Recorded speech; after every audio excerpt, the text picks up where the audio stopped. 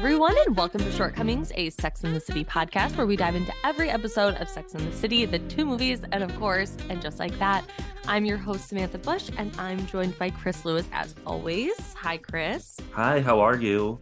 I'm doing lovely. Good. I'm glad to hear that. How are you? All over the place. You're a little crazed this week. Yeah, the last 3 weeks have been a bit nuts, but it's all building towards a fun event tomorrow night, Saturday. So when we chat with you next, I will be footloose and fancy free. Although now that I think of it, I am going to have to change recording next week, aren't I? Jesus Christ. I am traveling. Oh my God. So we'll work that out off. Be on the lookout for that email. Be back on this mic in about 24 hours. Yeah. For you people, so that we never miss a week. Mostly just so that I don't have to get the messages. Where's the podcast? And I just want you all to know, if it doesn't come to you on Wednesday, wait. Yeah, it will come. It will come. It may be the next Wednesday. It may be. But we pretty much get them up every Wednesday. No, I mean, we bust our hump to make sure I never get a message that says, "Where's the pod?" We definitely. I hate those messages. I'm like, oh no, I'm sorry to disappoint people. When have you gotten that? Well, you know. Oh, the dark period. Yeah. The dark ages, as it were. That brief stint in season 3. And then I think we've missed a week or two here and there. Remember when we missed like 3 weeks because you were sick? Oh, when I had COVID and didn't have a voice. Yeah. Yes. And people were on my fucking... I was like, guys, she's dead. I don't know what to tell you. No, I know. Like, I genuinely didn't have a voice. Like, I didn't know what people wanted from me. I think they wanted to know that. Well, I couldn't tell them. No, I think just maybe if I had just popped up like, guys, back one day. Yeah. Everyone was just screaming. And then shortly after... We're coming, I promise. Well, and then shortly after that was the dark period. So it was like back to back. Yeah, silence. I think we came back like 1 week and then it was like, oh, we're gone. Oh, bye.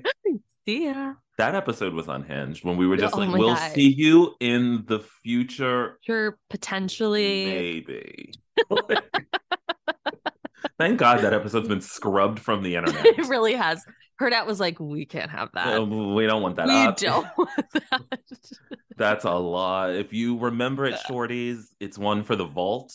And speaking of the shorties. Oh, let's talk about the shorties.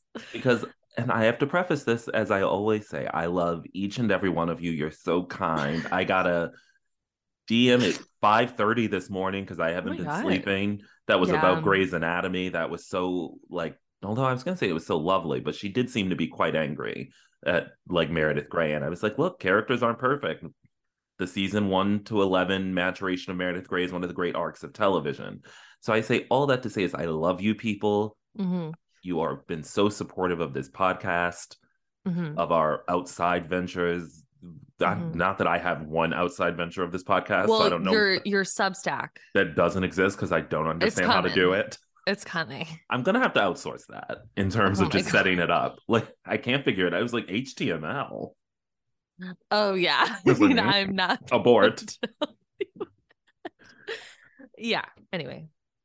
But we got to talk about some of these reviews we're getting. And over all of this, I want to say again, if you have a note about the podcast, we have created a space where you can email us shortcomings. No, I don't remember what that email is, but I believe it to be DM. You can DM me. You can email us at, I believe, shortcomingspodcast@gmail.com.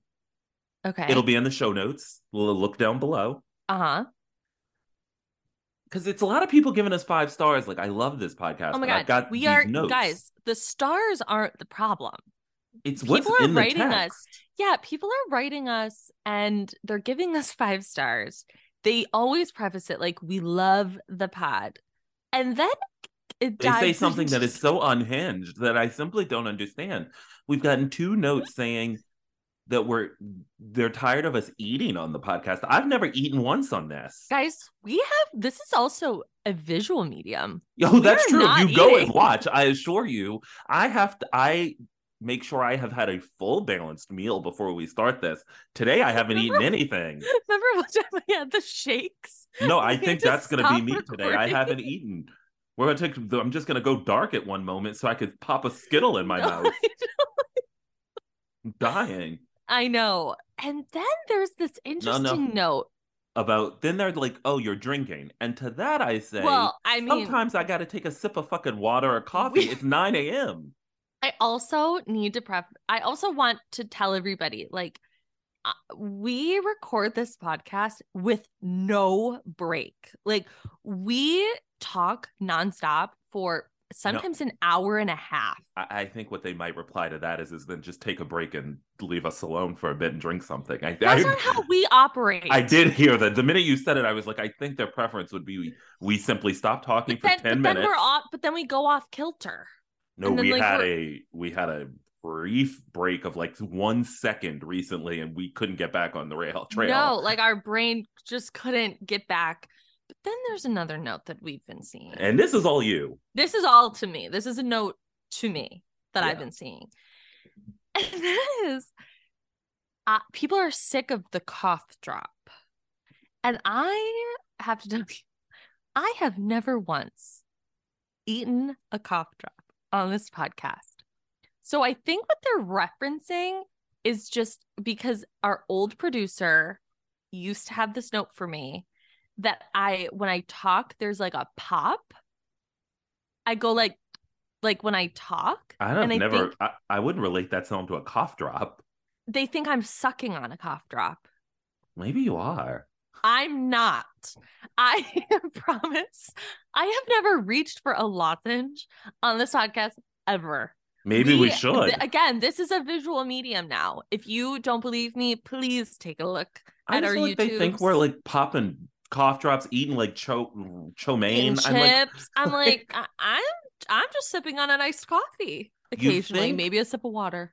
You'd think the like loud music blaring outside of my home would really bother people, but they seem like the dogs running amok like behind me. They're like all the annoying ambient sounds, but them simply trying to hydrate themselves. It's a problem. So, guys, we're gonna really try, but I have to tell you, my mouth gets parched talking about these men. Also, again, no cough drops have ever been eaten while doing this podcast. No cough drops. It's simply just the way I talk. And I always get notes on my voice and the way that I speak. I have seen a lot of them. I know. And as someone who thinks that my voice is like the most annoying sound in the entire world, I've never heard one note. Because you don't have an annoying voice. People, I have had to listen to me since we started this fucking podcast. Yeah. And I'm like, that sound could kill people's ears. I know. The sound of my voice. Cry. I don't think you have an annoying voice. I also don't think my voice is annoying. I've never found it to be annoying. I find most things you say annoying, but not the pitch of your voice. Not the pitch of my voice. Never the timbre. I don't know. I don't know what people want from me, but we love you all. And again, the people writing us 5 stars, they're giving us 5 stars. And I want to shout them out as immense fans. And I'm a fan of all of theirs. Our ratings have never been higher. Well, I saw an errant one recently that was pretty tough. Oh, you did? Yeah. You know, I haven't slept in weeks, and so I went down a spiral and no, but basically I almost threw myself out the window. Yeah.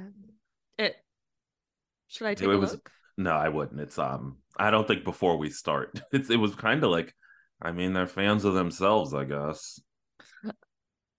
It's like, ooh. Oh God. All right, let's get into the Sex and the City cinematic universe. Because we have an Aiden update. We've seen him again, guys. Mm-hmm. He is bebopping around a store with Carrie. They're laughing. They seem to be having an easy breezy fun time. We can let go of the idea that he's just back for Steve Brady. Honestly, haven't seen Steve in a frame of this in second season. No, I haven't either. Is he stuck on that Chicago Fire show? He needs to get his little ass back over there. His tight little ass. But one thing I have to say, they're shopping for dishes and kitchen tools, and Carrie has a full cart. I know. Are they moving in together? Oh, guys, I'm sick over this. I've watched. Is Carrie cooking? Clip. Is Carrie I don't want that. smoking and cooking? And to everyone who has DM'd me that goddamn clip, mostly because of you, that is not John Corbett smoking as Aiden. I think John Corbett just smokes. So I Note that Googled there are that. no cameras on him when he's doing that. The cameras are literally in the store. So John Corbett smokes? Yeah, I think he's just a smoker. He smokes and then he gets into a car and he smokes in the car? He's as foul as the man he's played. But I will tell you guys, do we think Carrie's gonna cook? Like, is she now a domestic queen? I feel like Carrie is like shopping for someone else. God in heaven. Like maybe Seema? A bridal shower. Yeah, maybe like Seema. I have seen her palling around with several characters we've never seen before. She's at dinner with some seeming white gays we've never noted. Yeah. So I don't know. I know, a friend of mine, Brie, pointed out that Carrie did begin cooking with Big. And to that, I say Big is dead. She needs to go back to a takeout girly. I want to see her with a full fat Coke and a box eating Chinese right out of that box in that shit apartment. I don't want to see her cooking. And I don't want to see him mixing fajitas to the oldies. He's still on that fucking George Foreman grill. Asshole. Well, the other thing I wanted to just touch on is, speaking of Brie, she asked me what did I think they were going to do at Stanny in season 2, and I actually think he's dead. No, I don't think he's going to be dead in the show. Oh. Not Willie Garson. Oh, okay. I was like, yes, I understand Willie Garson has passed. I was like, I don't think HBO Max has the budget for like a hologram. But I think they're just going to continue to have him off screen because I don't think they want the second season of the show to have to deal with grief again. Yeah. And so I think we're going to get emails. So I think we're going to have two characters like chatting to us through like DMs and emails and texts. But if that's not 2023, that's how we communicate. Yeah, you FaceTimed me recently. I had to throw a sweater on. I know. You didn't answer right away. And I was like, I was fully nude and already in bed, like with my computer next to me crying. It was 4:30 p.m. I haven't been I've been basically waking up at 2, working until to the bone, myself to the bone. Then I have to take to the bed. Then I wake up again at like 10, work some more. It's a mess over here. Yeah, it's listen to a lot of Adele at 2 a.m. just sobbing. Jeff Buckley has really been doing a lot for me. Jeff Buckley. John Corbett looked good. Stop. I don't love the outfit, but I thought his face looked nice. I don't know. Something about him in this episode in particular, I've never been more disgusted. Oh, the notes I have in all caps. Where are they? Exclamations. Let's get my new composition notebook out. Oh, you ran out of paper in your bar notebook? No, I just went to a new paper shop, but little BTS, and I got this composition notebook, and it was the only thing in my backpack one day. Does it have the galaxy on it? Yeah, I'm shooting to the stars, baby. Yeah. I also Why are we here? To know we're recording at 9 a.m. It is bright and early. 9:24 a.m. Again, I've been up since 4. I am in a straight man's fantasy man cave. I've got 0 in the tank. But we're here and we're doing it. And we're in my favorite episode arcs of Sex and the City. We're queer. I'm exhausted. Let's get into it. Let's start with a little episode synopsis. Carrie fears hearing those 4 little words. Charlotte pushes forward in her fertility journey. Samantha moves in the right direction. And Miranda tells Steve about their next step. What did you think of this episode overall? Obsessed. 10 out of 10. Already have it rated. These are my favorite episodes. Like, I come alive. You're screaming. I come a lot because I'm excited. I've had 3 cups of coffee. I've never heard you once before on this podcast. You're usually at a full whisper. I know. No, I've had so much coffee today. You're vibrating. Your little head is shaking back and forth like a bobblehead. I'm just so excited. I love these episodes. I kind of struggled with this one more than I thought I was going to because I remember loving it. And we'll get into some of the problems I had with it as we go through. Here's my thing why I love these episodes is I feel like now all I the love these women kind of episodes. right, I but love this arc. I think now all the women have like a good storyline. Like we're not getting like these weird like random one. Like I feel like now we're getting into like the meat. Well, I don't know about that because wait until a week or two from now, and there's some stuff that's like, what's happening? Well, I'm not talking about those episodes. I'm talking about No, like I this still and within next the week. still within the arc of Samantha, like the dissolution of Aiden and getting him the fuck off my screen. It's still pretty like there's a I'm like what's going like what's going on with Miranda in this episode? We'll get into it. I think a lot's going on with Miranda in this episode. I thoroughly enjoyed I don't when I know. watched the correct episode. I was like, Yeah. Look, it's an iconic episode. It's certainly one I remember. It's got a great title. I could hear Charlotte saying "just say yes" in my head, but could use some more nuance. Could use a second pass, I think. And one person in particular. But okay. overall, this is an episode, right? I think most of the women are confronted with a decision that they have to make throughout the episode that might push them out of their comfort level. And so I appreciate that our kind of overarching theme is applied to all of them in one way or another. So let's hear the monologue and then start breaking this down. Is it true what Charlotte said? Does anybody really know when it's right? And how do you know? Are there signs? Fireworks? Is it right when it feels comfortable? Or is comfortable a sign that there aren't any fireworks? Is hesitation a sign that it's not right? Or is it just a sign that you're not ready? In matters of love, how do you know when it's right? Wow, what did you think of that?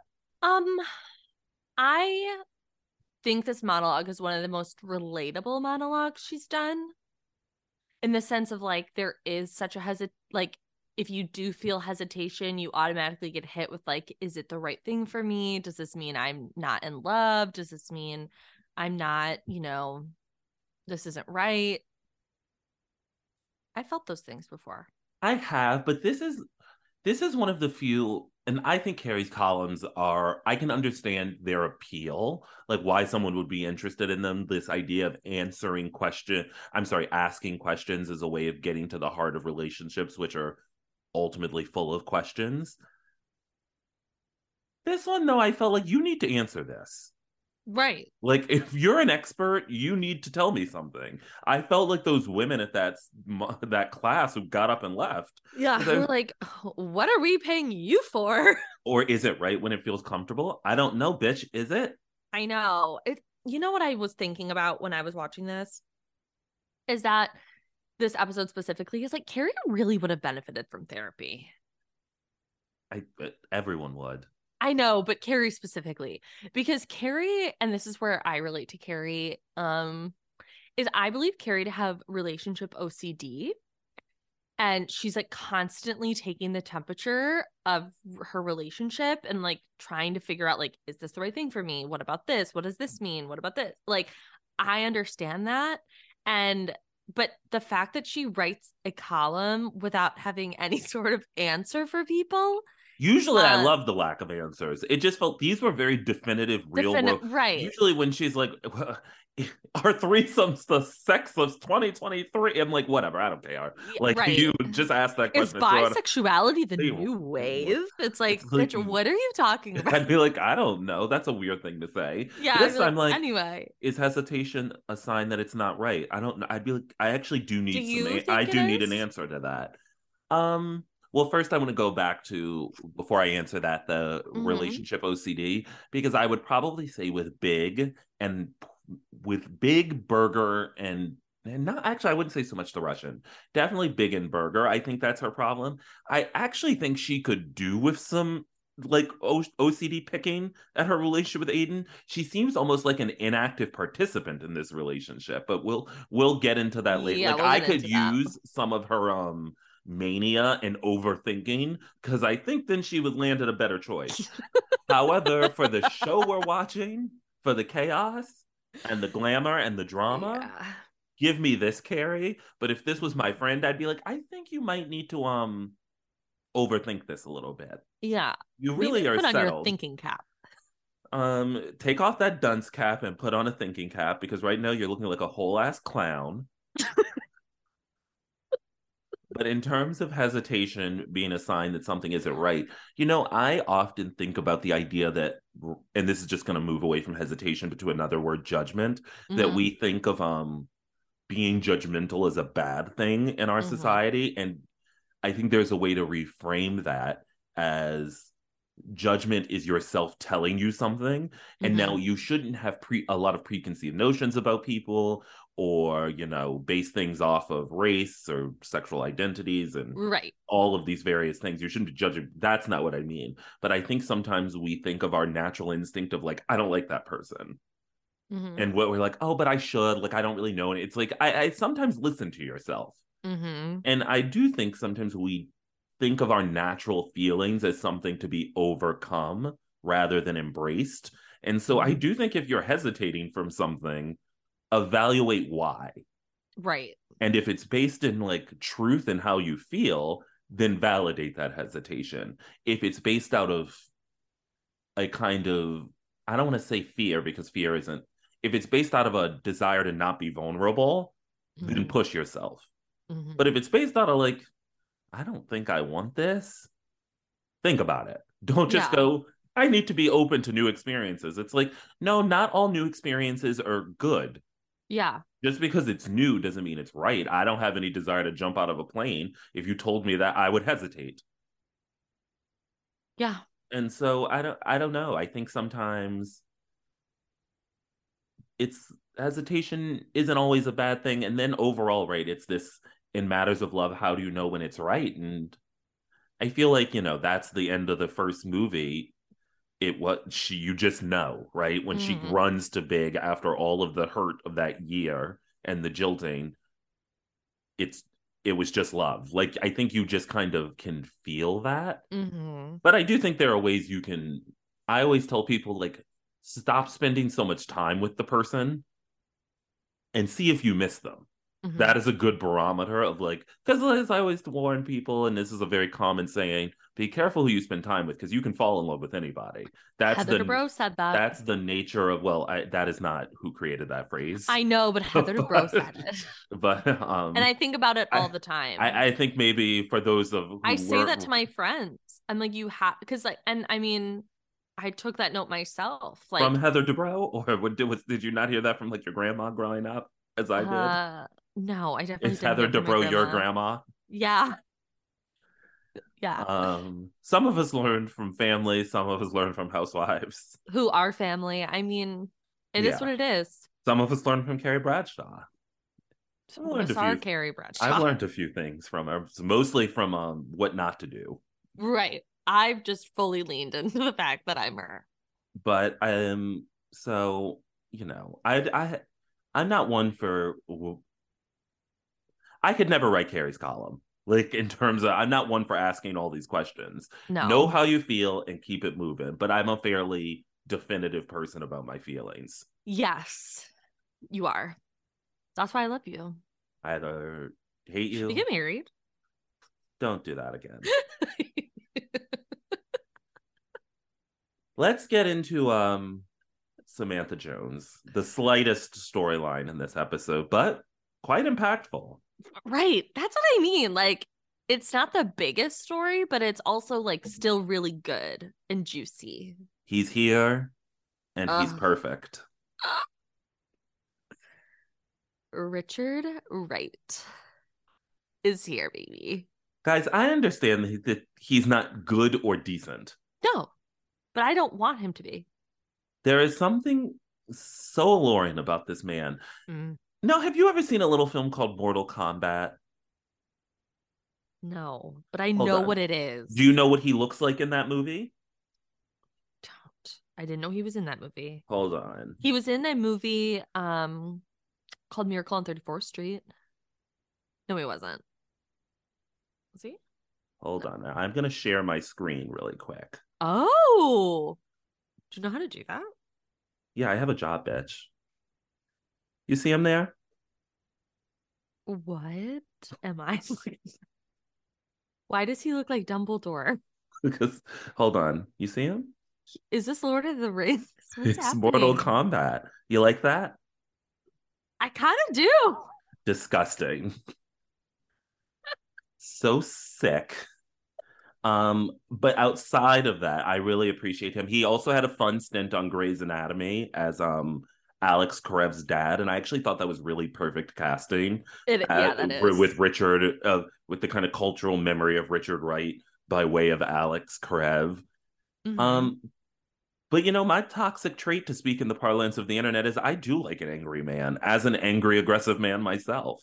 So when he was like, what the fuck is going on? Bobby De Niro stayed in my apartment, or whatever the fuck he was talking about. That was so you. Like no, just like your inner, no, not that you would ever like really do that, but like that's how I interpret sometimes maybe your inner monologue. Like when like things are happening, you're like, what the fuck? No, mine would be I'm far closer to how Samantha reacted to him, which is like, shut the fuck up. I already fixed this. What are you talking about? Yeah. I need a martini. I just love Richard Wright. I think he's like a perfect character. I think he's great in this show. Like the actor is great in this show. And I've also made the note. So him and Samantha are talking. She's like, oh my God, my best friend's getting. Yeah, so let's hear that clip and then break that down. Okay. Sorry, we don't have the clips. Well, what's with you? Female trouble? Let's just talk business, shall we? Come on. You can tell me I'm human. All evidence to the contrary. I love that you're not scared of me. My best friend might be getting engaged.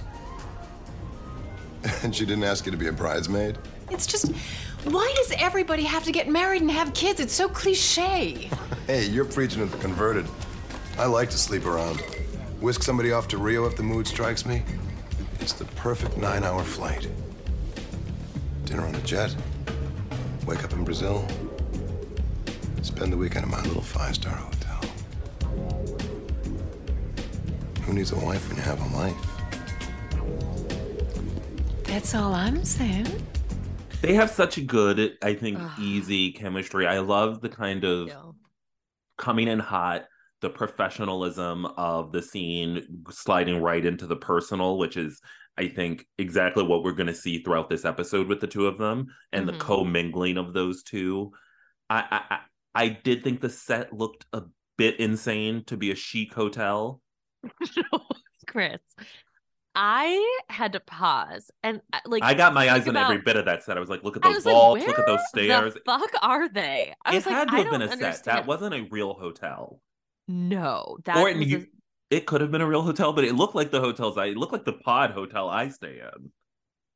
No, this was not giving 5-star Richard Wright Hotel. It wasn't giving Lux. No, it was bad. But I saw a big ass metal sink at one point. Just like it doesn't make any sense. And much how I feel about Charlotte and Trey and their chemistry and their banter, that's kind of how I feel about Richard and Samantha. Like they just have this like easy chemistry, but there's tension and sexual tension, and it's all good and melding together. No, would you like to be whisked off to Rio by this dusty elder? You think Richard Wright's a dusty elder?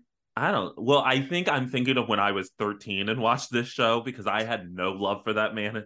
It's so funny to think about the idea of watching this show when we were as young as we were, because I kind of related almost to like Gilmore Girls. I do too. When I was watching Gilmore Girls and I was so invested as a kid in Rory's love life, and only in my 20s and 30s, and am I like, woo, Luke's looking good. Yeah. And only with Jess can I tap into like both how I felt about him then and now. Yeah. Whereas the other boyfriends, I'm like, ew, who are these boys? Yeah. I remember watching this at 13 and thinking, this man is so sleazy. Is this the idea of adulthood? And now I'm like, well, I guess it is.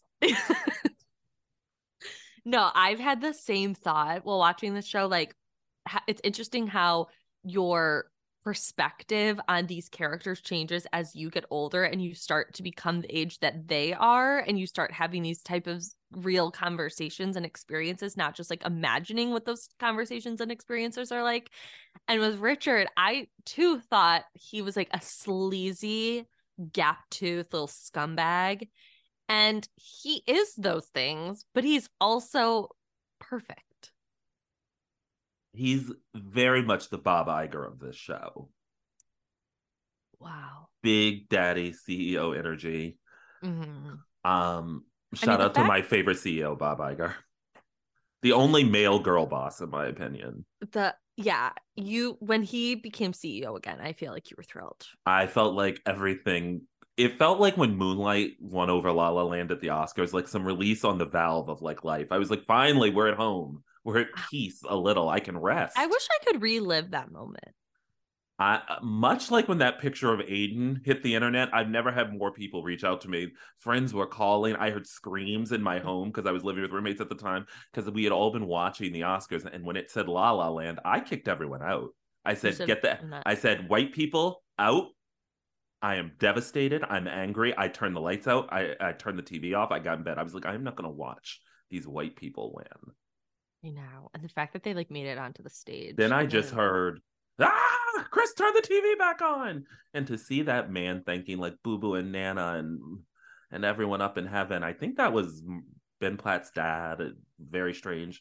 And then to see Moonlight come up. What were we talking about before I started talking about this? We were talking about Richard Wright. That's quite an aside. This is a Sex and the City podcast. This is not a Oscar recap podcast, although I wish it was, and it will be. It will be in a couple late February, early March. So Richard Wright. I did have a note that so Samantha and him are going back and forth.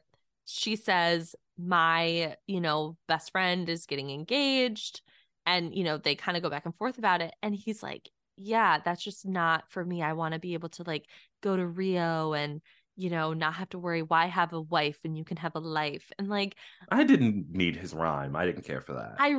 It was giving Aiden vibes. Well, we'll talk about him and some of his quotes there's later. So many things he said this episode that I was so upset about. But anyway. Oh, fuckhead. The thing is like men say these, like feel this way, but they don't have like the money of a Richard Wright or the success of a Richard Wright.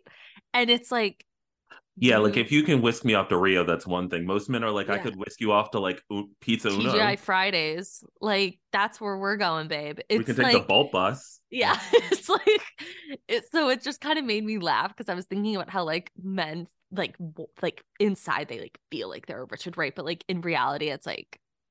And look, at the end of the day, right? No man is a Richard Wright or a Mr. Big. They're just not. They just exist on these shows. Well, except Bob Iger, not to bring it back. Though I believe him to be a happily married man, my short king. But what I'd give. Yeah. What did you think of them fucking on that plane? That poor flight attendant. That poor. I was going to call him a stewardess. My head is truly in the 1940s. What's happening? I'm like, get my secretary in here. Post haste. No, I mean, I would be like, oh my God, these fucking idiots. But like, they have just chemistry, and he is dicking her down. He's dicking her down emotionally, mentally, and sexually. Well, I don't think it's emotional quite yet. I think I mean, like he's enticing her emotionally. Yes, I think she's intrigued by him. I actually think we won't see them fall for him until they're poolside and the Sade song is playing next week. Or is that no? I think is that next week? I think it might be. God, I think it is. If it's not next week, it's the week after that because we ain't got much more time with him. Next week is my favorite episode of the entire series. I'm just well, you've now said that about 3 episodes, so you need to get it together. And get real. Get real, Crystal Minkoff. So I appreciate this. I also love that. Right, it's a nice layering on to when they're basically gonna fuck in front of Charlotte on the way to Atlantic City, which I haven't looked at a map in a while, but flying from New York to Atlantic City doesn't make any sense.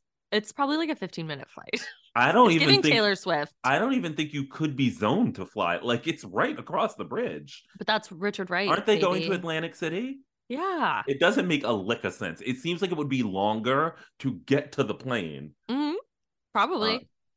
But I don't know. I really appreciate this kind of entry point into their world, that it's about access and money and wealth, but also equity. When he says how, like, something about how much would you charge for this, and she says, like, you couldn't afford it. And he says, I'm very rich, but she says, I'm very good. There's something equal in their sparring. It's giving His Girl Friday, but horny. Yeah, very horny. And I also want to say for Richard Wright, not to give a man any credit in Rihanna's year 2023, but there is something to be said that he is attracted to an older woman. Like, this is a rich, successful man who could only be sleeping with, like, vapid 20-year-olds, and I'm sure we do see that later on in the show. But that that his sexual appetite is broad. Yeah. When it could be quite specific. Yeah, I appreciate that about Richard.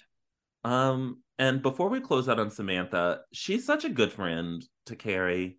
And we'll get into the specific. Yeah. Actually, let's talk about that later, because I want to talk about Carrie. Her act there. Let's get into Hobbs and Shaw. No, Hobbs and Brady. This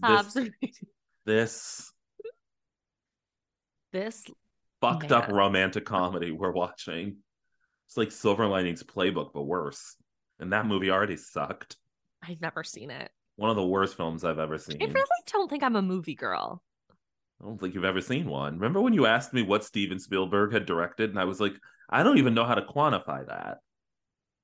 And I was so serious. I was like, everything. Literally like, every movie. I was like, what has he done? I was like, there's a 70% chance if you name a movie, he directed it. But what did you think of her telling him over hot dogs that she's pregnant?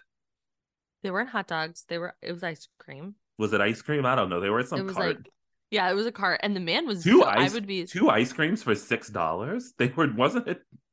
I think they put a lot of toppings on there. Yeah, I guess you can just get ice cream from a cart in the park. Yeah, I don't like sweets, so I'm like, guess I've never noticed that. Before we get into like the Steve of it all, I just have to say Miranda has never looked better. Like, they're doing something different with her hair and her makeup and her clothes that, like, it's just getting glowing. They finally stopped making her look awful. I don't think. Remember season one? I think now she looks like Cynthia Nixon. Before, they were trying to make Miranda look like this harsh, their idea of what a corporate lawyer looked like. And now the show is season 1 and 2. Yeah, now I think the show has just decided, no, this is a fantasy. We are not, like, we don't need her to look like an actual lawyer or our concept of what a lawyer looks like. Again, like, just to remind everybody, when people were watching and Just Like That and they were like, this isn't real, like, this is crazy, the show has always been a fantasy. You're living in a fantasy. This is cotton candy fantasy. Well, I think, though, with some reality. I think what people, though, were pushing up against it and Just Like That is they wanted more fantasy. I think they felt we were too more fantasy. I think they felt we were too in the bed. They were too in the muck of reality, like that there wasn't the cotton candy, and then Just Like That, it was too awkward. God. I think actually what people need to remember about Sex and the City is that it is cringier than you remember. That's it too. Like, it's not the cotton. I think actually we're probably getting more cotton candy season 2 Sex and the City. Season 2 of And Just Like That. I think we're getting, which is why everyone liked the finale for the most part. It was like, oh, the opulence is back. The crazy clothes. Like, how could Carrie have gotten that dress to Paris? It doesn't make any sense. Yeah. Like, and we loved it. And it was just like, oh, we finally got like a hot man. I think that was where it was like, we're back. Chain singing a song for no reason. Cotton candy, California girls. I just want Che back on my screen. But anyway. Well, they're coming in like a wrecking ball. Yeah. I can't wait. Well, speaking of a complete disaster, Steve. Oh my God. He hears the news and is sort of like, oh, well, you never wanted a baby when we were young. And I'm like, sir, like, because she already had a baby, you. You were the baby. And then you got her a fucking puppy. Like, she was tired of your ass. She was down bad. She was so sick of them. So then again, he's like, well, good to know my one ball works. And I'm like, first of all, that has nothing to do with that. Please. And read books, Steve. I appreciate when she's just kind of like, yeah, you can come and visit. I love that. I was watching it and I was like, how fucking progressive, like, for this show to just have this woman be like, so I'm going to raise it. You can come and go as you please. That it is what it is. And you know what? Brady probably would have turned out better if she had just done that. Brady would have turned out better had he been raised by a pack of wolves and occasionally Magda dropped off some bread. Fucking kid is out of control. But watching them like have this conversation in the park, I just love the walk and talk scenes of Sex and the City. I really do. And no matter who's really doing them. But Steve is just such a clown. And he's like, should I sell the bar? She's like, no. What? Then what the fuck would you do for your job, you fucking idiot? Well, he mostly meant like he is cash poor right now. He's always cash poor. No, but like, I think I understood why he said that. Like that, if I had known I was about to take on the burden of fatherhood, I would have then you know what, Steve? You shouldn't be raw dogging Miranda if you're not ready to take on that burden. Look, that is a much bigger conversation about why everyone's constantly having sex with no condoms on television. It drives me insane. There is simply too much unwanted pregnancy on television.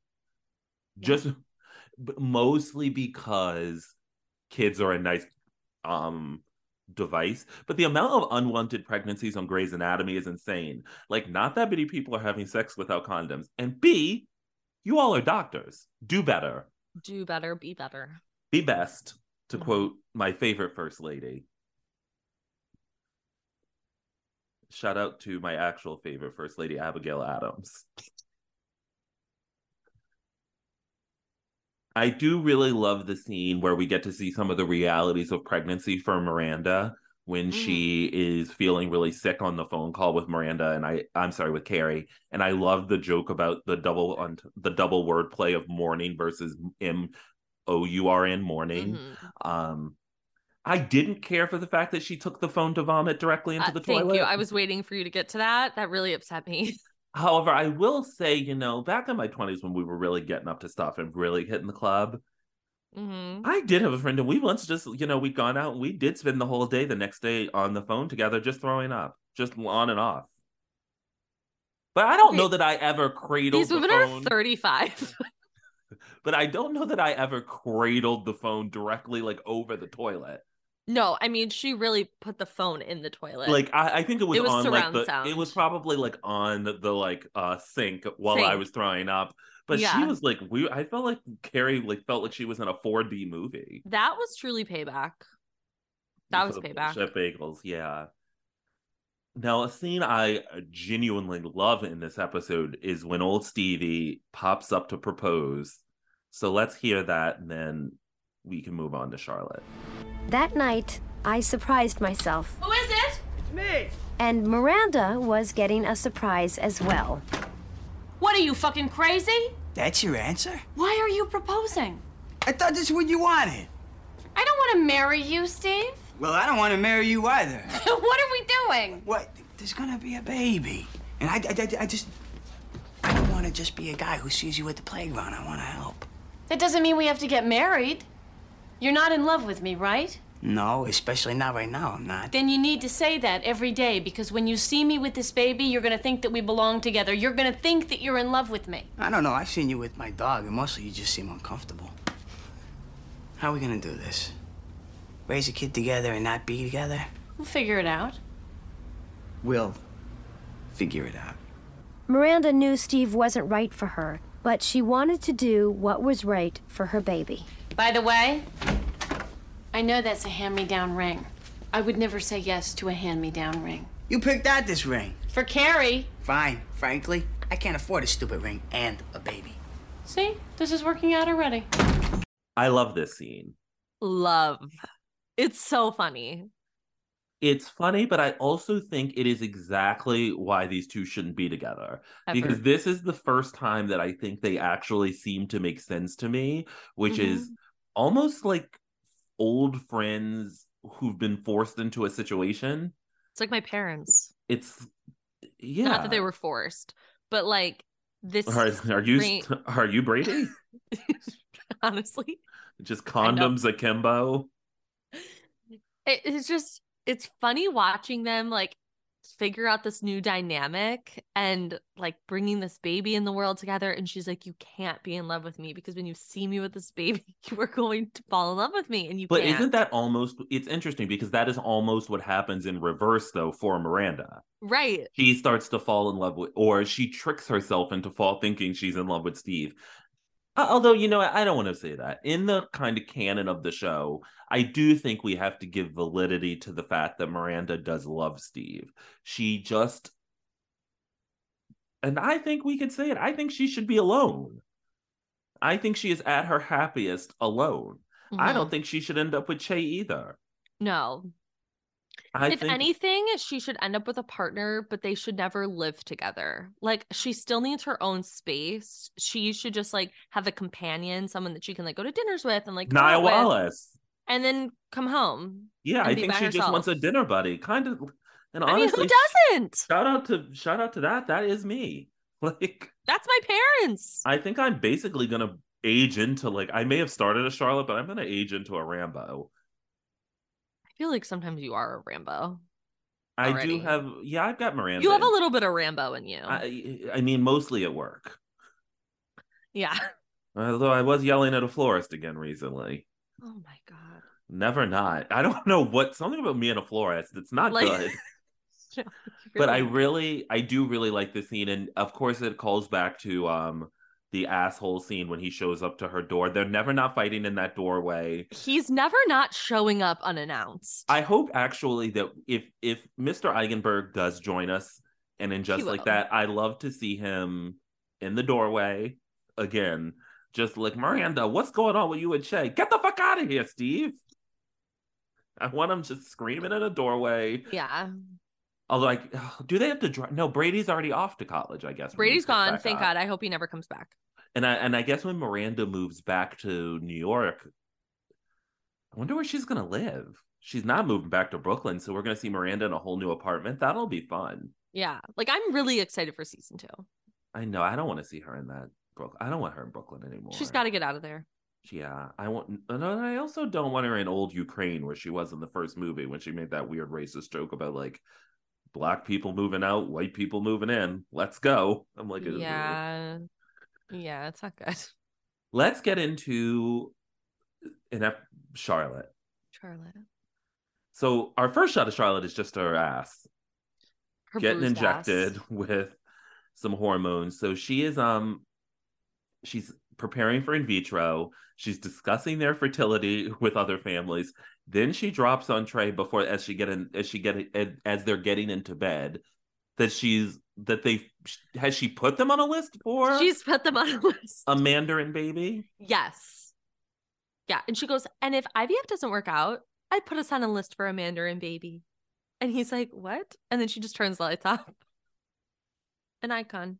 Charlotte is a really bad partner in this episode. And I actually think... You think? Yes. And I really love this episode because I think it lays the track for what Charlotte ultimately needs to learn and does learn in her relationship with Harry, which is that your expectations have to be in line with your partner's. Mm-hmm. So she is pushing full steam ahead almost entirely without Trey, to the point where he's constantly entering the scene and like, wait, what's going on? He has to, like, he's playing catch up all throughout this episode of, wait, so now we're learning, so wait, you're learning Chinese. The baby might be a little bit older. Oh, it's definitely going to be a girl. And I think that we remember a lot more of Bunny when we think of this storyline and her moment later, which we'll hear, rather than Trey. Because I actually, and again, in Beyonce's year 2023, to feel bad for a man, a fictional man, no less, shocking. But I don't think he's wrong at all. But I do think she is just not thinking at all. She has such a blinders up for what she wants. And I think that all pays off when Harry says to her, when she is like asked, what is she keeps saying, pop the question, or where's the ring? Yeah, where's the ring? And you can't let your expectations and your needs put up such a wall that you can't embrace what your partner needs and also stop them from being able to get in. Like, Trey can't even catch up to where she is. Well, she's moving so full steam ahead. Do you think? But I think it's great in terms of storytelling. Do you think that with Trey, she's scared to have those conversations? That's why she's just choosing not to tell him anything? She doesn't want to hear, like, maybe he doesn't want this. Maybe this isn't right. Like, maybe this... I don't. I think that's the most generous reading of which I think she is genuinely so sure that she wants to be a mother. And she's viewing it solely through herself. That she can't even... I don't think she is even thinking about Trey. Yeah, I mean, she also a whole ass adoption agency means she forged his signature. Probably most likely, I have to imagine if two parents have to sign that. Yeah. She set them up for dinners with couples. Just like she is on one. She's kind of in like a manic state. I mean, she's also hopped up with hormones, and I appreciate the episode's comedy surrounding that. We have to live. No, I wrote that down in my notes. Like, it's one of her best. And when he called her barren, and she's like, we are not barren, we are reproductively challenged, which of course will be her intro line in the first movie. It's the line they pull out from her. And I don't know, I also thought Trey just looked so gorgeous in this episode. Oh, they both look stunning. I love Charlotte in a nightgown. No one wears a nightgown better than Charlotte. I don't know. I prefer Carrie in a nightgown. I prefer myself. I've got 3. Never not in one. I'm going to show up to recording in one. That's probably why you love Tom Schwartz, because he's always in that fucking moo-moo. Who? Tom Schwartz. Oh, I was like, who in this show is named Tom Schwartz? Yeah. So let's hear Charlotte and Bunny, because our favorite villain is back. She's in full villain mode. I was wondering when you'd be arriving. You missed dinner and the Loch Levin dancers. Oh, shoot. Sorry, Mother, my fault. Long day at work. How are you? Hello, Bunny. Oh, my dear, don't you look festive. Trey, you must join your brothers. They're out there making complete fools of themselves. Do you know that dance? Unfortunately, I do. Excuse me. It's the Highland Fling, dear. It's what this event was named after. Something called a fling. It looks like a lot of work. That's what I used to tell Trey about you. Come. They say this dance was originally danced on the shield of a clansman. Oh. Do you know anything about clans? Well, I know this is the MacDougal clan's tartan. Yes, well, MacDougal is one of the oldest Highland clans in existence. We have a very proud lineage, one I hope you and Trey will be able to perpetuate. Uh-huh. Now, I know some things can't be helped, but I must tell you right now, I don't enjoy Mandarin food, and I don't enjoy a Mandarin child. I don't think that's any of your business. Oh, but it is my business. The MacDougal name will be carried on by sons of your own, not daughters of the South Pacific. Would you care for some shortbread?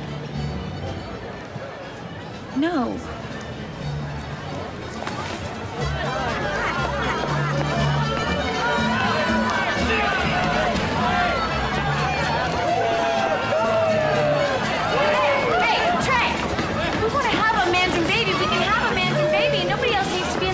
Then let's not involve the entire Scottish population in New York City, shall we? I'm serious! I'm doing all the work. I'm getting the hormone shots, and I'm taking the pills, and I'm doing the research, and I am in the chat room with all of the other reproductively challenged women, and I'm learning Mandarin. All you have have to do is jerk off into a plastic cup. Charlotte, get a hold of yourself. You get a hold of yourself and try to keep your mother out of it. So I love this reintroduction of Bunny. And what I love about it is all of this work, I'd almost feel as like they've been layering since the introduction of Bunny for the one joke. And it is a solid joke of, that's what I used to say about you to Trey. That's a lot of work for a fling. Yeah. It's such a good landing to make them Scottish, to introduce this stupid dance, all for that one joke is so good. It's so good. It's giving Emily Gilmore a little bit, like the biting, little shade that she's throwing. Well, and then it also is giving Emily Gilmore because it then devolves into racism. Yeah, it quickly devolves into that. Charlotte, in my opinion, had every right to be really mad about that. I don't know, though, that she has a right to be mad at Trey. I think she's maybe mad because he's not communicating this with her. He's not really saying much to her, but he's telling his mom. I would be pissed. But I think I think almost what you needed was a beat of Bunny saying, Trey agrees with me. Or something, because all she gets is Bunny's perspective that she doesn't necessarily, she's racist and doesn't think she doesn't want an Asian child in their family. I don't think it is wrong of Trey, much like I didn't think it was wrong of him to tell his mother that they were trying to say, oh, Charlotte, has signed us up for adoption. You never hear, or if not even that, you just needed her to say something like, this seems to be moving very quickly for Trey. And frankly, I also don't want a Chinese baby or a Mandarin. Yeah. I don't like Mandarin food and I don't want a Mandarin. There's something that needed another beat there, because at the end of the day, I understand that their relationship is really weird. I don't think she should be watching him bathe. But, Bunny is Trey's person. So of course she told him. I understand him telling her. Right. So that's why I think we need that beat. Yeah. No, I definitely agree. I do. Because when she runs over, I'm like, can you chill, Charlotte? Although I did appreciate her screaming. And oh my God, I love when Charlotte's mad. Please go back and watch. So good. There is a actor in the background who is so horrified by Kristen Davis. I think he's a caterer. He is giving a look at her like I would give if someone behaved that way in public. Just no. Yeah, I would. His face acting is nuts. I love him. You texted me a few days ago and you were like, there's a couple breaking up next to me. That is my dream scenario. I love when people fight in public. Fighting at a bar. This was just a bar. No, I know. Someone was behaving that way at a public function. No, I would love it. I would be aghast. I would actively walk over and escort them out. And I've had to. I would. You have to leave. You can't. It is the most. I actually was quite surprised that Charlotte did it. It is the most crass behavior you can demonstrate in public. Is now a bar. It's whatever. Who cares? We're all here for. Yeah, but they're at the fling. Yeah, but you're at a fundraiser. Scottish fling. Yeah, this is raising money, I'm sure, for something, or at least is in some fancy and venue. I love that Trey didn't stop. There are canapes. No, who would? Trey is a man of society. He understands. He's I got a fling, bitch. He rips her dress, and I felt like Charlotte is on one. These hormones, she's got to get off them. She's losing it. So then they come home. And they finally have this conversation. And this is where, and so one of the reasons that I really don't think that she's thinking of him is that she seems almost entirely taken aback by Trey's final admission. And frankly, if she had been listening to him, Grandmother Willow in Pocahontas says, she's not listening with her heart, Charlotte. And if she'd been watching him throughout this episode, she would have already known this is not a man interested in having a child. No. The fact that she needs him to explicitly say it means that she is so checked out of their partnership and is laser focused on the idea of having a child. And not to say she shouldn't be. And these are two people who don't want the same thing. And I do love the idea that she finally is able to say, I don't know. Like, I don't know if I'm okay. Yeah. It's hard for her to say that. I know. It's Charlotte the first to not time. admit that she's okay. Yeah. Or that she doesn't know. Like, right. that she's not sure. She does love Trey. Could she imagine a life without kids? It is almost as if when he admits that, she has to open a whole new door and neurological pathways for herself of like, do I want, like, could I even do, her life has been so tracked. Yeah. That she's like, what are you even talking about? The idea of not having children like, and it just being us two. So that's why I think that I don't know is so different than, it is different than her saying, I'm not okay. She's like, I don't know. She is fully in the gray in a way she's never been before. She's in the mirror of gray. She's really got to do some journey. She's on her journeyman work. I would suggest journaling. And I would suggest a divorce immediately. Yeah, I mean, at this point, and like he said something, and it's giving Carrie's monologue where he's like, it shouldn't be this hard. Like, marriage is hard, but it shouldn't be this hard. Oh, well, I don't think he doesn't mean their marriage at that point. He means the idea of having children. Like, that it shouldn't be this. Trey is not interested in that amount of work in terms of having children. That it's which is, I think, a very passive, right? He is passive to the idea of children, is how I took that line. If it happens, the natural way of us having sex, great. If it doesn't, also great. I am not going to work that hard. I think coming out of their whole, like, him not being able to, like, fuck and, like, that whole thing, and then now this, I think he's just like, it shouldn't be like this. And I don't know, because then I think that we wouldn't have the next few episodes, because they are really going to try and imagine their lives without a kid. And then he gives her the card. But that's what I mean. I don't think that Trey is there yet. It's not until Charlotte definitively says, I have to have this baby, that he's like, yeah, no. So I think for him, he's like, no, Trey is not a worker bee. He isn't someone who's going to, like, No. He's not putting any extra work. Yeah, so for him, it's like, I need things. Well, because everything in his life has also come so easy. Yeah, he's just like, why would I have to work at this? He is Hubble, right? Everything in life is. He's like Hubble. The country he was born into. Everything comes easily to him, and so it is not going. Trey is not the kind of the neurological pathways in your brain are so fascinating. So that's what I mean when I say I don't think it's about their marriage yet. I think it is. He is like, okay, we fixed this one issue, our sex lives. We are happy, Charlotte. Or no, I shouldn't say. I think he would say, I am happy. Like I could do this forever. Yeah, but that's what he did say. Basically, you are basically asking me to do too much when I am actively in a state of contentment.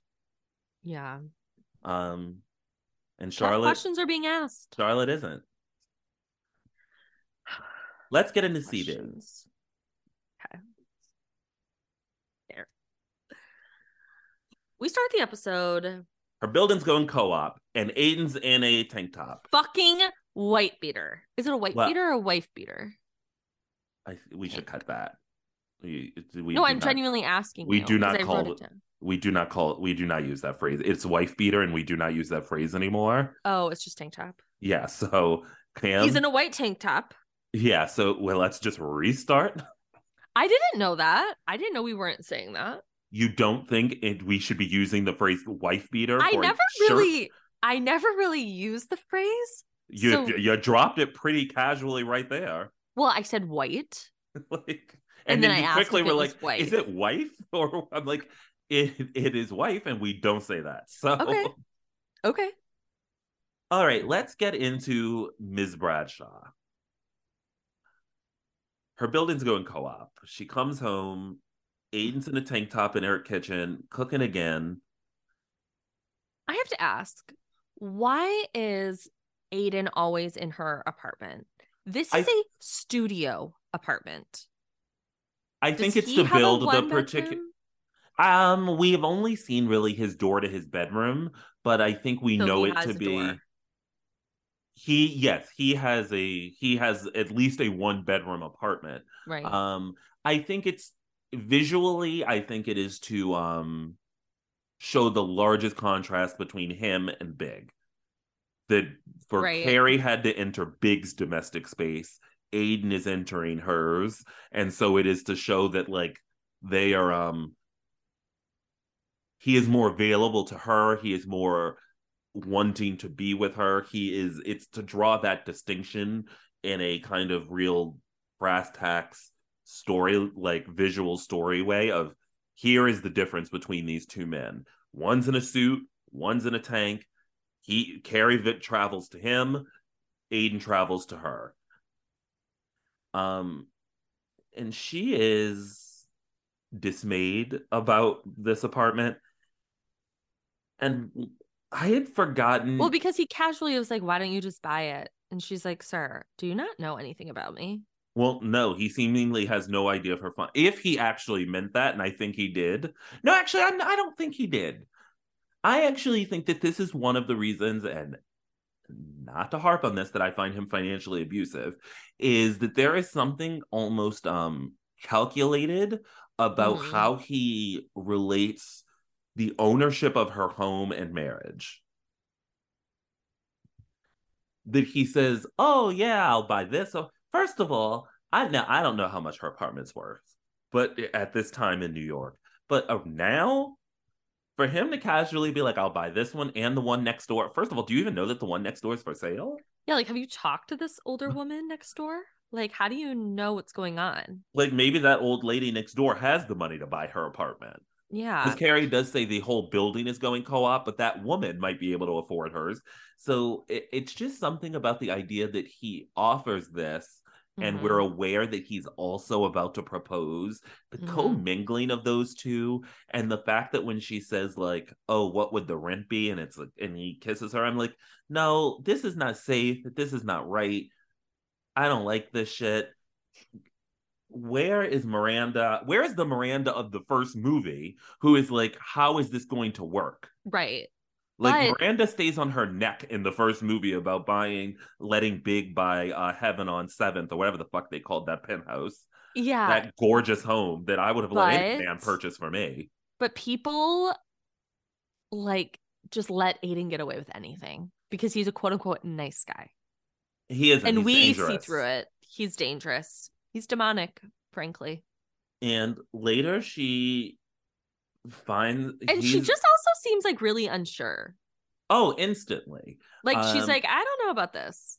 Well, I don't know. Actually, I think I don't know that I agree with that she's unsure about the idea of him buying the apartment and them living together. She seems pretty firm in that, and is like, and talk about passive. She's kind of like, well, it could be nice. He's here all the time anyway. Why not? Like, yeah, but there's like where I think she wants to be a she wants to have that. She likes Aiden thrusting love upon her, which is like which is what someone buying an apartment for you, buying your apartment, expanding it. That is like having someone give you something. It's not until she discovers that ring, which would require movement on her part, that she's like, no, hold up now. Yeah, that really sent her into a tailspin. So she throws up, and then now let's hear the brunch scene between the girls and then continue on. You're getting engaged. I threw up. I saw the ring and I threw up. That's not normal. That's my reaction to marriage. What do you think you might do if he asks? I don't know. Just say yes. Well, it hasn't been long enough, has it? Trey and I got engaged after only a month. How long before you separated? We're together now, and that's what matters. When it's right, you just know. So Carrie doesn't know. Carrie threw up. So it might not be right. Maybe this is all happening because my building is going co-op.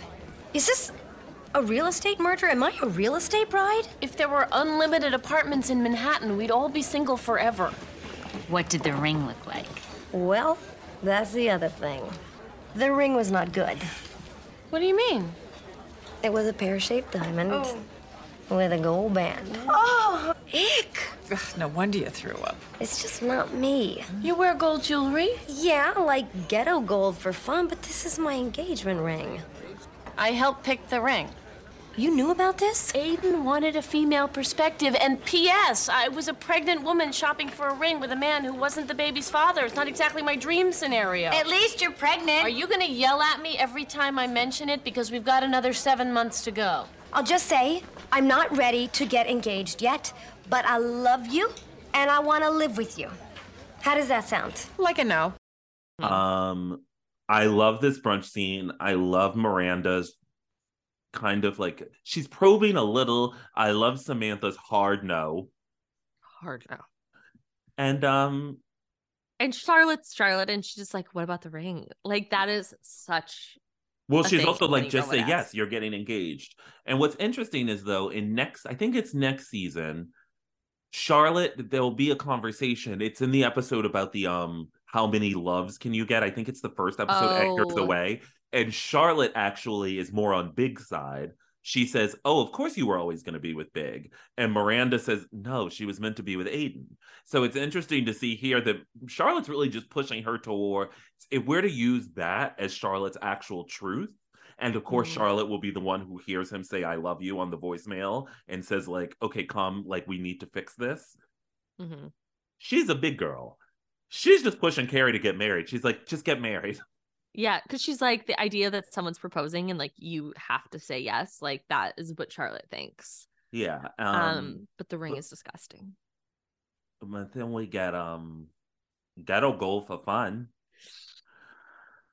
Yikes. It's tough. Well, one of my iconic lines. I do quote that line constantly in my. If I see someone wearing gold, you better know in my head I'm thinking Ghetto Goal for fun. But Miranda's being so funny because she's like, what about it? You didn't like it? And it's just perfect. The whole brunch. Miranda is an asshole. Because I think, so first and foremost, and maybe, although I was about to say maybe like back in the olden days, this is 2001, you should not be proposing to someone who you have not had a conversation about marriage with. Right. Like, proposals should not come as a complete surprise. So if my friend, say your boyfriend came to me and said, hey, I need your help buying Sam a ring, and you have not once told me, oh, last night I was talking to my boyfriend about like getting married, and I really am looking forward to marrying him one day. My response would be, okay, sure. And then I would grab my phone and literally start texting you. You've never mentioned getting married to this man, and he is here telling me he would like to buy me a ring. WTF. Like, I think that if you don't know that your friend wants to marry someone, you don't go with this dopey country bumpkin foghorn leghorn motherfucker to buy a gold ring from like port authority. Well, yeah, and their relationship is like fairly rocky. Like Carrie's never like. Well, I don't think that the show is presenting it as rocky. I think we think it is. Right. I think most people are watching. She's in like a fully like abusive relationship. I think she's basically like in a gulag, like being trapped. Yeah, but the ring is just so ugly. Like, Miranda, what the fuck were you thinking? Well, it does make sense. Miranda doesn't fucking pissed. Miranda doesn't have good taste. No. Again, I would be so mad. And this is also begs the question, like, shouldn't the person that's marrying you like have some idea of like what you like? No, I don't think that. I would not trust any person, which is why I think conversations are so important. All of this is wrong. I didn't really buy into when Carrie and said, they didn't have Pinterest. He couldn't hack your Pinterest board. I didn't buy into when Carrie said, oh, I can't marry this man who doesn't know like what kind of ring I would want. I'm like, that is not ladies, gay men, that is not a criteria for marrying someone. That's a big question women ask. The criteria for marrying someone is, hey, have we had a conversation about it? Has he factored me in and asked me what I would want? But that's a really like real thing. That is a stupid like, women thing. Talk about. That is then women. Sorry, you guys need to be smarter because requiring someone to have your taste in jewelry is an insane barometer for whether you should be with someone or not.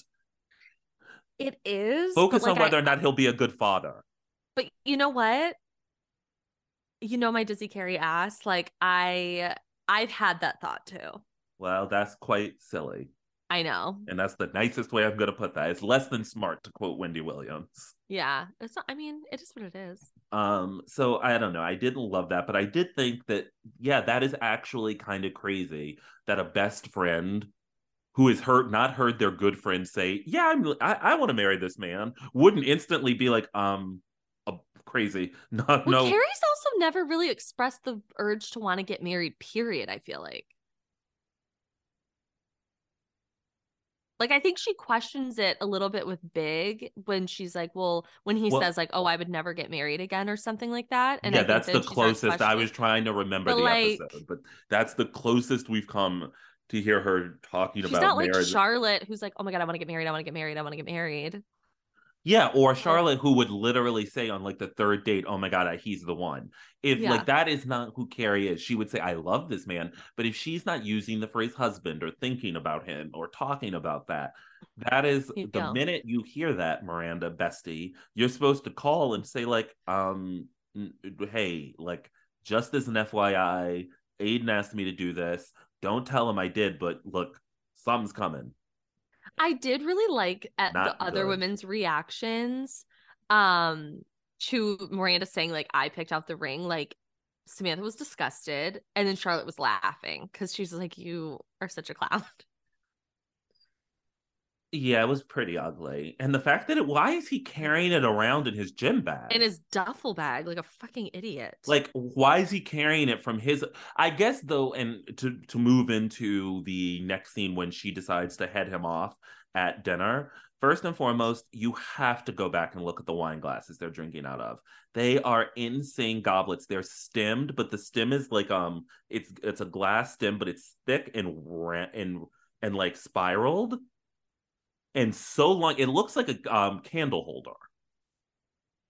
I gotta go back and look. It is the most insane wine glass I've ever seen. This restaurant is incredibly tacky. I thought she looked beautiful, though, and she's trying to head him off. And I noticed, though, if you go back and look at John Corbett's performance, he is, I think he is literally carrying this ring around constantly. So that's kind of why I think he has it in the duffel bag. Is I think he's ready to propose. We see that he's ready to propose no matter where. Well, I think that's where he planned it later. And we can chat about that. But I do think that is why he has it, is that he's looking for the right moment. He is carrying it on him at all times, waiting for a moment that feels like right. But then she runs into that bathroom and is behaving like an absolute crazy person. Most identified when she looks under the stall to say I'm sorry to the person who can't see her. I know. I was like, please don't look at women under the stall. Well, she can't see anything other than the person's legs. The person can't see it's her. Still weird. It was an insane gesture to make. It really was. What a weird thing for Sarah Jessica Parker to do. It's just an actor. But she was clearly in a manic state. But very iconic. So she comes back out and they end up leaving. And then the next time we see Carrie, she's bopping around the street shopping. And then somebody rolls down his window and gives a like, hey, lady.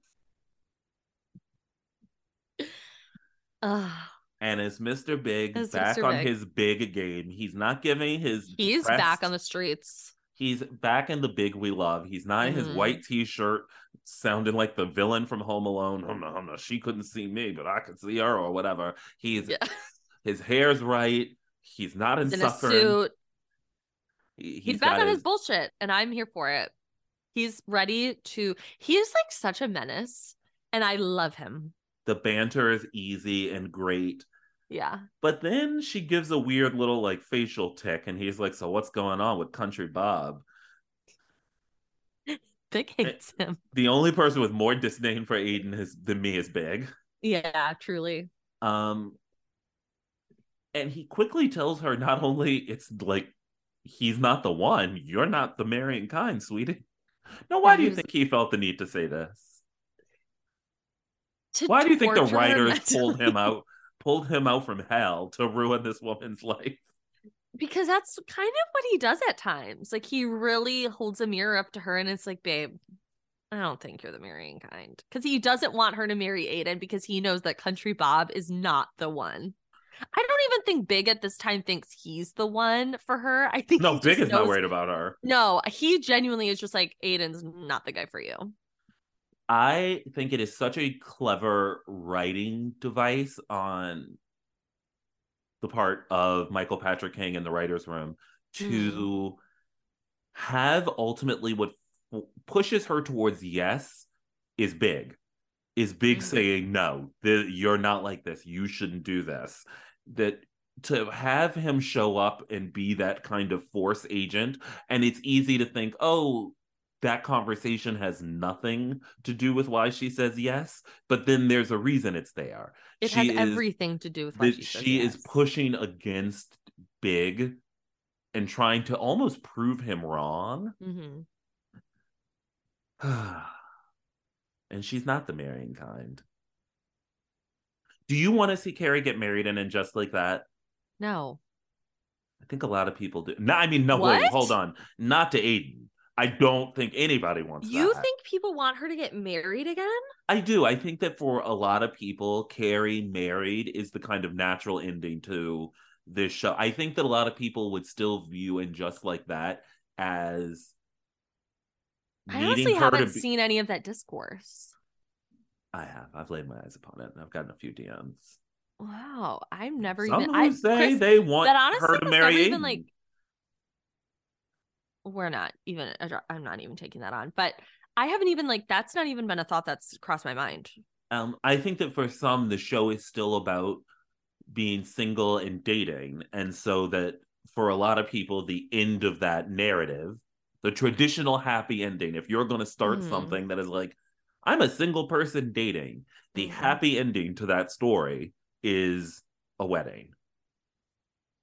Interesting. And so that I think some would say that for Carrie to have that holistic happy ending, we have to see her in some sort of long-term committed relationship, married. I would like her to be in a relationship and living with someone. I feel like that would be a fun dynamic, like living with someone that's not Big, like I figuring that out. But I don't think I can't even picture her getting in a wedding dress. Well, we might be seeing it. She's gonna throw that old Vivienne Westwood on, although I think that was a fake shoot. I think it was a fake too. Although last week you literally were like, "Oh, they never do fake shoots." I've never seen a fake Sex and the City photo. Well, you also thought the Aiden picture was fake. No, I didn't. That's literally not what I said. Yes, you did. No, I didn't. I said that, I said that it could be fake. You said that they don't take fake photos. You were like, they've never used fake photos on this show in the history. I know, and then I did a quick Google search. So what do you think about Aiden's proposal? Here's the thing. I'm not a fan of the over-the-top proposals. Like, that's not a thing I would ever want, and I don't enjoy them. Like, I don't know. I just have a thing about them. I think I like a more casual, like, in the moment type of thing. But I don't think telling her, hang on, I gotta grab a poop bag is the moment that I would want it to be. In the middle of the street. Why is Pete pooping in the middle of the street? And why are you kneeling next to his poop? I don't think Pete is actually going at that moment. He said, I didn't bring a poop bag with me. I think he's trying to get her to look away. And then he gets on the ground. Yeah. Yes, I think that he is lying. I don't think. I think Pete pooped. I don't. I personally don't. I think he is. Either way. I think he is poop lying. Or not. I hated it. I don't understand why these two are always in the middle of the goddamn street. I think he is. I think he is lying because he knows that Carrie would turn away. Yeah. So, I said, either way, I hate it. I hate it. I actually thought that that moment to me is kind of I appreciate the idea that he knows her well enough to know that is a physical reaction she would have. Mm-hmm. That like the way to distract her would be to say, oh, Pete is like, I need a bag. So then she's going to turn her body away from him. The only thing I thought was funny is if someone ever asked me to hold something, I wouldn't keep my hand out or with my face away. I would always turn around and go, what are you handing to me? Right. But for the sake of the show, that needs to happen. The thing I found most interesting about this proposal, and it kind of is analogous to Big's proposal in the first movie, neither of them ever say, will you marry me? Right. Which is, I think, in some ways, the most interesting part of why Carrie is capable of saying yes. Because I think if he said, will you marry me? There would have been a real reckoning of, do I want to be a bride and a wife? Mm-hmm. What he the word says, marry. Yeah, what he says is, I want to spend the rest of my life with you. I love you, something along those lines. Mm-hmm. And he says, what do you think about that? And that is a very different understanding when someone which is like, oh, and Carrie, in this point in the show, she loves him. So it's like, what do you think of the fact that I love you? It's not even back, do you love me? And then when she sees the ring, it is this new beautiful ring, and her first words are, it's not, she says something like, it's different, or it's not the ring, and she catches herself before she really puts out that I think she says it's different, and then she stops and says it's beautiful. Mm-hmm.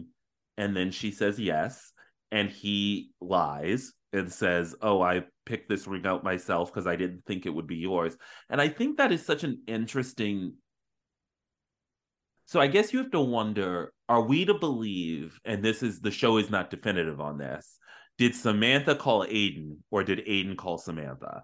And that is really the huge distinction there, is that if Aiden really looked at the first ring and said, this isn't right for Carrie, and then decided to call Samantha. Mm-hmm. Now, the only reason I don't think that is true is I don't think Aiden knows how to reach Samantha. And I also think he would choose Charlotte. Although, no, he hasn't met Charlotte. We've never seen them interact. We've only seen him interact with Samantha. And actually, he was getting quite a kick out of Samantha. Remember when she was like... Well, he has met Charlotte at her engagement party or rehearsal dinner. Oh, yeah. Well, she wasn't sitting at that table. But I just think he knows that Samantha is like very in tune with But I Carrie guess I would say is that, well, no, I don't think actually. I would argue that the show posits that Samantha and Charlotte are on the same, understand Carrie the same amount. Mm-hmm. Miranda understands Carrie a lot. Yeah. But I do think Samantha reached out to him, though. And that is where I think that where I'm not so comfortable with what he said, because it is like, well, sir, did you come to that realization yourself? And also like, you don't think they're gonna know. They're gonna talk about this, sir. Right. Like, why are you lying? Yeah. Why you gotta lie like that? I know. But she did look really happy. And the ring was beautiful. So much better than the first one. How much money is this man worth? Thank you. When she pointed at Charlotte's ring and said, see, that is a beautiful ring. I was like, that ring like costs more than your life. Well, don't we find out it's like $1.5 million or something? It's an over $1 million, or is it $1 million ring? $50,000. What? I guess that is a lot of money. How much money does she give Carrie for that apartment? $30,000. Oh. Woo! So that ring was at least... So I think Charlotte's ring is worth $30,000. So I do think Aiden has $30,000. For a ring? Yeah, I mean, he's talking about buying 2 New York City apartments. I think we're to believe this man... How many trunks and tables is he selling? Thousands, I guess. At his furniture store. I don't know, but if he's talking about buying 2 New York City apartments and combining them with those zoning laws and the things you're going to have to get. But this is 2001. Things were different. No, it was still $30,000 in 2001 is a little different than $30,000 now. It is, but it's still a shit ton of money. And if he's buying 2 apartments in New York City, I don't think he can buy 2 apartments and a ring. He does. No, at the same time, I'm saying. He does. We see he buys the apartment. But the quality, I know, but like, how is this happening? Through the sales of his furniture. What don't you get? This I'm like, man who is has buying this money. furniture? Is Aiden? Then you know what he needs? He needs to He was put going more to money up into with his his little wardrobe. Oh, were you not going to say his wardrobe? No, I was gonna say that fucking shack up in Suffern. Oh yeah, it's crazy. He's like doing that He's like himself. apparently got so much money, but Maybe he's lives also in rent. Maybe squalor. he's like a fucking property brother. He's also flipping houses. I don't know what's going on, but the man has a lot of money. Wait, If what this is if not about in Sex Just in the Like City, That? No, it okay. is. What if it in Just Like That, Aiden is like This is gonna be the on dumbest idea. HGTV and like has like a show. I literally, as you said it, I said this is gonna be the dumbest idea, and it was. But like, what if? Like, what if he is a property brother on and Just Like That? Ain't nobody putting that man on TV. I have to say the point where he really disgusted me in terms of his visuals is when the camera panned to him on one knee. It was something about if I looked down and saw that eager little face, ugh. Get out of here. Get out. I do love the ending of the episode with Carrie and Samantha at the bar. I think it is super cute. Again, we'll say it a million times. It's crazy that these two hate each other. Yeah. I Insane. love Samantha when she says, Aiden left you?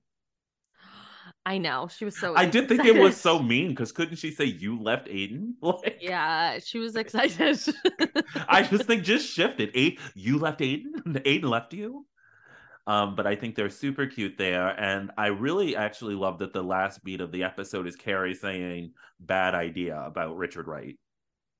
Yeah, I mean, And she's not wrong. it's not a good idea. To fuck your boss, it is a bad idea. It's a bad idea. But I think next week we get one of my favorite Sex in the City lines. Oh. Long, pink, amazing. It's delicious. Oh, God. Or is it long, pink, hard? It's delicious. No, I think she says long, pink, amazing. Amazing. I know it's long. Amazing. It's delicious. Yeah. It's my favorite. What did you think of the fashion in this episode? Because there were a few real doozies. I thought Carrie looked super beautiful in her color blocked blue top with red skirt, white shoes and the kind of apple necklace with big. Oh yeah, that necklace is like so famous. And then I really liked her. It was a little shorter than a maxi dress, the kind of rainbow dress she's wearing at the beginning. I thought that was beautiful. But my favorite piece this episode was Bunny's pearl top at the fling. Did you notice it was fully made of pearls underneath of her tartan? I was like, what a look for Bunny. She pulls looks. My favorite look was, Charlotte really did it for me this episode. I loved her in the nightgown, and I also loved her in the tartan dress. Yeah, Miranda didn't pull anything. Steve had a disgusting shirt on. He looked like Ace Ventura. I was so upset about this because that was like the look. And then did you notice when and I thought Carrie looked really beautiful in the black sparkle dress at dinner. Carrie? Oh, I love that dress. Yeah, the strapless dress. Yeah, but then it panned over to Aiden and he had a puffy Seinfeld by way of Lestat Dracula white shirt that was so shocking to the eye. I don't know what's going on with the men in this show. Thank God for And Just Like That giving us Dr. Nia Wallace's husband finally showing up in like some male looks that are something. Because other than that, if they don't keep a man in a suit, they look insane. I know. Him and men in suits, and the only times they've ever had men look normal on this show. I know. So in terms of men, we had Steve, Aiden, Richard, Trey, and Dwight. And Big. Oh yeah, Big. He joined us. I'm not going with Big though, because he was on his bullshit. I would pick Richard because I just would want like one fun night, you know? I'm going with Trey. I thought, let's see what's under that kilt. He could fling me around any day. We don't have many more chances to pick him, I know. So after our discussion, are you still giving this 10 out of 10? Yeah. It's an 8 out of 10 for me. The number one thing I would say that I think is the major flaw in this episode is that I don't think we're enough in Carrie's head. I don't know that I understand her motivations enough. I think and of course I think that is on purpose. We need to build towards her really not wanting to marry him. And if we got too much here, but I think we need a little bit more about why she's ambivalent. It seems a little... Or she just needs to say, I've never seen myself as getting married. You or want more like there insight. just needed, yeah. There just needed to be a little bit more insight, not enough that spoils later on, but enough to make us understand why she doesn't want to marry this man. Because really, at this point, all I'm coming to the table with is my thinking, which is she hates him. Yeah. But that is not the text of the show. That is just me. Right. Seeing That's just us. her as a hostage. Yeah. All right, guys, thank you so much for listening. We hope you'll join us again next week when we discuss season 4, episode 13, The Good Fight, Sam's 4th favorite episode of this show. It's actually my number 1 favorite. After my motherboard myself, this episode and multiple others you've said. You know what? I just like things, okay? She loves to like things. Remember when people wrote in the review that they like my optimistic attitude? Yeah, that was back in 2021 when we started this shit project. Yeah. Now we've both been beaten down by time. All right, well, make sure you subscribe, rate, and review Shortcomings. And if you have anything negative to say, email us at shortcomingspodcast@gmail.com. Reviews are a space for positivity and optimism. Honestly, just give us 5 stars. 5 stars and just write like love. Love, exclamation, no notes. No notes. And you can follow us online. I'm at CLewis1219 on Instagram. Sam, where are you? I'm at Bravo Historian on Instagram. I'm at Take Your Zoloft on Twitter. And that's it. We'll chat with you next week when we get into that bathroom again and the road game. I'm excited. Me too. Bye. Bye.